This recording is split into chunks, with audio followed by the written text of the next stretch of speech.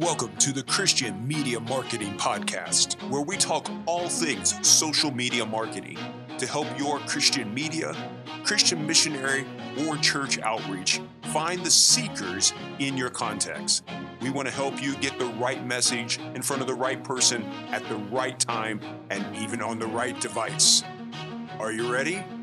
Here's your host, John Rawls, owner of Kavanaugh Media. Hey there, welcome to the Christian Media Marketing Show. My name is John. Thanks for hanging out with me today. Whether I'm in your ears or you're watching me here on the YouTube channel, I'm thankful. Thanks for spending some time with me. As always, I just feel this incredible sense of thankfulness for just you all, for what you're doing for the kingdom. And the fact that we get to play a part in that is it's just awesome. And it's just something that we are very, very grateful. We don't have all the answers. We don't know everything. We're making mistakes. But I want to share with you whatever it is that we know, what we're thinking about, things we're trying, things we've tried that failed. I was in a workshop this morning sharing where I was telling them it's kind of like eating fish. Sometimes you have to take the bone out to find the meat. Well, there may be some bones in what I share with you, but at the end of the day, I hope that you can find some meat, something that will nourish you, not just with your ministry, not just with the work that you're doing, but your soul, for you as a worker. Because I've been there. I've been on the field. I know how it feels. I know how it feels at times to feel like you're halfway around the world and out of sight and out of mind. To think that what you're doing doesn't matter. To think that people just don't really care what you're doing. And I want you to know that they do and that I do. I was able to be at a conference this last week. I was able to part with a panel to share just about what the Lord is doing through this organization that invited me to come in and share with their donors. And they've been so generous. They've been so kind. They are doing amazing jobs. So it was no challenge for me to be able to share about them because in some ways, Kavanaugh wouldn't exist without them. It's partnership purely, the kind that I am wanting to share with you all. So we started this new series, started last week, just talking about the why of partnership. And ultimately, it comes down to that nobody can do it all. And that no one organization, not even one continent, can do the global work that is yet to be done. God needs all of us using whatever gifts and abilities that we have for His kingdom and for His glory. And we know that there's challenges. I'm going to talk about that next week, the challenges to biblical partnership, because there are some, and there's some really big ones that are out there. And I'm just going to call it for what it is, and we're going to lay it out there. And there's an idea in the military of forewarned is forearmed. Knowing that these are the challenges, then it's important for us to work through them and to find answers to them. But today, in this three-part series, I want to share with you just what is biblical partnership, what it looks like from, in what I believe, the Bible's perspective on it. And then the challenges will be, how do we see that playing out in the works that you and I get to be a part of? So when we come into this, just really trying to figure out what is biblical partnership, there is a goal that's there that I seem to see over and over and over in Scripture. There's a goal of unity, that's for sure. That's Jesus's prayer. That's what I shared with you last week in John 17. He wants his children to work and play together. He wants us to work through the challenges and the hard things to figure out how to work together. And I think it is one of the greatest tools of Satan is to divide us. He wants us to be fractured. He wants us all to go out there and start new things that somebody else is already doing so that we can justify or put our little stamp or do whatever else. I think Satan loves seeing us disjointed and not working in unity. But what Jesus wants is for us to be united, that we might be one. We see this in the New Testament itself, where in Ephesians, there is one Lord, one faith, one baptism, one God and Father of all. That idea of one is really, really important. So there's a goal of unity in biblical partnership. There's a goal of generosity, thinking about the other person. This is a key thing that I want to make sure that I stress with you all. That when we start talking partnership, it is not, hey, what can I get from this other group? But what can I give? Generosity, there is stewardship, being wise about the resources that the Lord gives to us for His kingdom, for His glory, and then just that impact itself for God's glory. That's what the goal is of biblical partnership. That's what we need to be working towards. So, yes, there are some things, there's challenges that are out there, but when we start talking about biblical unity, then it's going to be important for us to be able to go, okay, this is it. This is what we want to see happen. So, no matter what you and I do, are we working towards a goal of biblical unity? Is that what you and I are trying to do and what we're seeing take place in everything that we're getting to do? So in 1 Corinthians 12, it shows us how all are independent parts to a bigger thing together. That you have a part, we have a part, that's the way God intended this to take place. So God wants all of the parts to work together.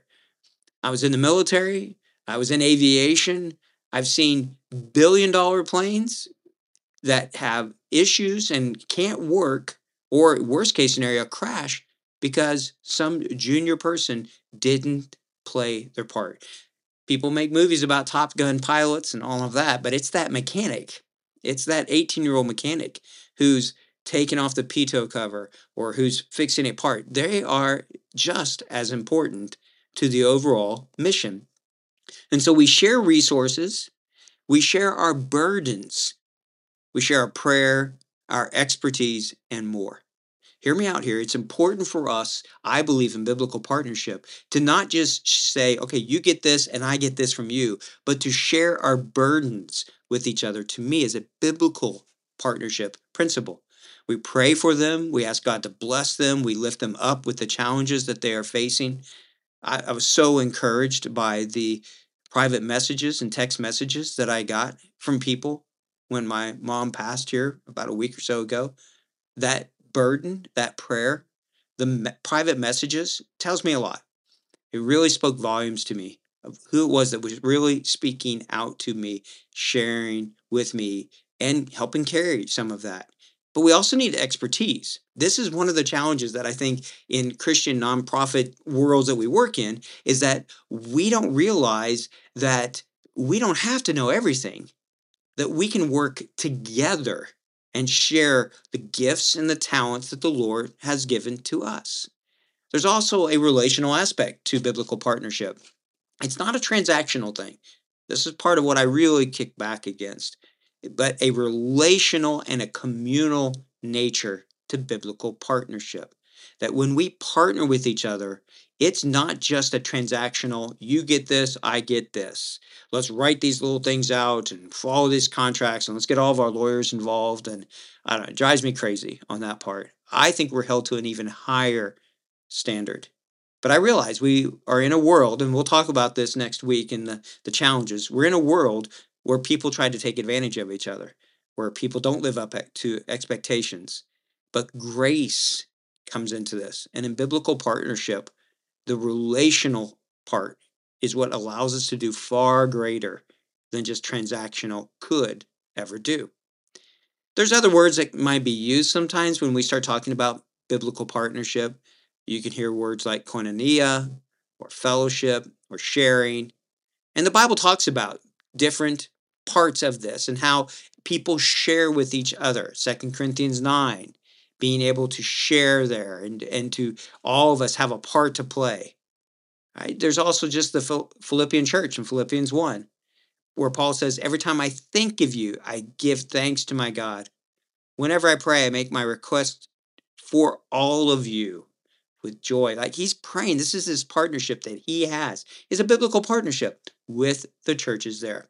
And when it comes to missional work, whether that be digital engagement type or just traditional missions type of work, there's some different examples of missional partnership. All of them have strengths and weaknesses to them. Let me share some of these with you. So there's geographic partnership, those in the same country, those who are dividing the work up, and this helps stop competition. It helps stop a duplication of efforts, and I think it broadens the impact there. But a challenge of this is that it can often lead to sectarianism or the thought that one organization or group owns a certain field. You'll hear this. You'll hear people say, well, my teams. So this is one of the things for us when we're doing these large Discover Jesus initiative projects where multiple organizations and teams are working together in one country, that it's really important that we watch what we say. Words matter. So no one owns a continent. No one owns a country. These are not for us at Kavanaugh. The teams that we serve in over 100 countries now, a ton of teams all around the world, they are not our teams. We're not their bosses. We don't tell them what to do. They don't sign a pledge of allegiance to us. They are a part of God's kingdom, of kingdom teams that we are serving. And that's the internally, that's the focus we always want to say. And that's what we want to do externally as well. We want to serve outwardly to serve others. So I really like this geographic partnership. I think it's really very valuable. When it comes to digital engagement, I think it's really a great tool because what it does is allows this expertise and resources and all that to be able to flow out to benefit everyone. And then everyone involved can play whatever part that they can, but not everybody has to do the same. So you just have to be careful when you're a part of any kind of geographic one where you will see whether it's for fundraising purposes or even just this idea of sectarianism or ownership that comes into it. Be careful. But a geographic partnership can be a tremendous type of missional partnership. There's also then this partnership that takes place amongst the expat, maybe the missionaries, and the locals and the local church. Once again, words matter. Being careful about how we communicate this. These mission teams and these local churches work together, but the challenge of this is one of paternalism, a creation of dependency, not making disciples, but making dependents, and of unequal partnership. We say people are partners, maybe the local church, but we're telling them what to do, or we're controlling who gets paid what, or we're doing this. So it's really important that we watch this area, that it's not uneven. I don't know about where you are, but for me, at least when I worked in Taiwan, it was important for me, even non-verbally, to be able to make sure that the Taiwanese knew that they were equal partners. And in fact, if anything, they were the dominant ones on this, because this was their country. This was going to be their churches, their movement that we were trying to see. So when they would ask questions, Bible questions, I kept coming back to the Bible. That's the authority. I would even try to find a way to be sitting in a chair that was a lower chair in a room than my Taiwanese brothers and sisters. Whatever I could do, I would never say it, draw attention to it, but whatever I could do to let them know that I valued them. In our DJI work now, in one certain country especially, there's only one expat that's a part of it. Everybody else is local. They're local people. They love their country. They want to see it won to the Lord. And so even if they say, we think we should do this, unless it's just completely terrible and going to end everything we're doing, I just want to say yes to that. How can I help them?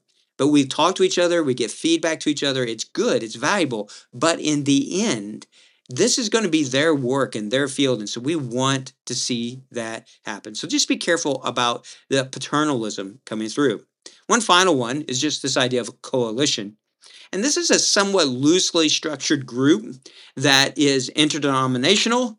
It is interconnected. The challenge of this can be that the leadership itself and the vision can be a challenge. You can get different people that think that they need to be leading or that they have a vision and somebody else might have a different vision of it. In some ways, a coalition is more of a military kind of a concept where it's meant to be for a short period of time, and then it may stop. But during a while, we're going to figure it out and we're going to work together. And what I do love about these is the interdenominational aspect. To me, that's one of the biggest things that I want to be a part of, is seeing that we can simply be Christians. Doesn't mean we have to all agree, but as I've said many, many times, and I took this from a man named Victor Knowles, is this saying, you do not have to be my twin to be my brother. And so, yes, we're going to have differences. Yes, we're going to have different flavors in one sense, but the more that we are united together, the more the impact can be. So establishing the leadership and establishing the vision is really important. That's one of the reasons why we've changed even the Media to Movement Coalition name to the Digital Disciple Making Network. A network is something that's growing. A network has more of a structure to it. It has more of a permanence to it. It's going to be there for a while. And that's what we're hoping, is that this growing network of people who are utilizing digital to reach the least and the last can work together. So this is just some of the things that we're seeing that are a part of all of this. And so we want to make sure that no matter what we do, that we are lifting up the name of Jesus together. I believe that that is biblical missional partnership. And I hope that it is something that you can be a part of and join others with. So, Lord willing, next week, I'm going to be sharing with you about just the challenges of that, and then some ways that we can work through them to find unity and to work together for God's glory and for His kingdom. So, until next time, keep pressing forward, keep trying things, keep failing forward for Jesus. And if we can ever pray for you, if there's things that we can do, please let me know. Share this podcast, the YouTube show with others if you would. Subscribe. We'd love that. But no matter what, do you just keep doing what God has called you to do? And we pray that He, at the end, will get all of the glory, that He will be the one who receives all of the praise, and that we can work together to expedite the Lord's return. Take care, and God bless. Thank you for listening to the Christian Media Marketing Podcast.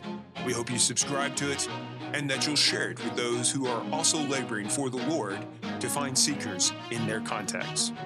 May God bless you in all you do for Him and for His kingdom.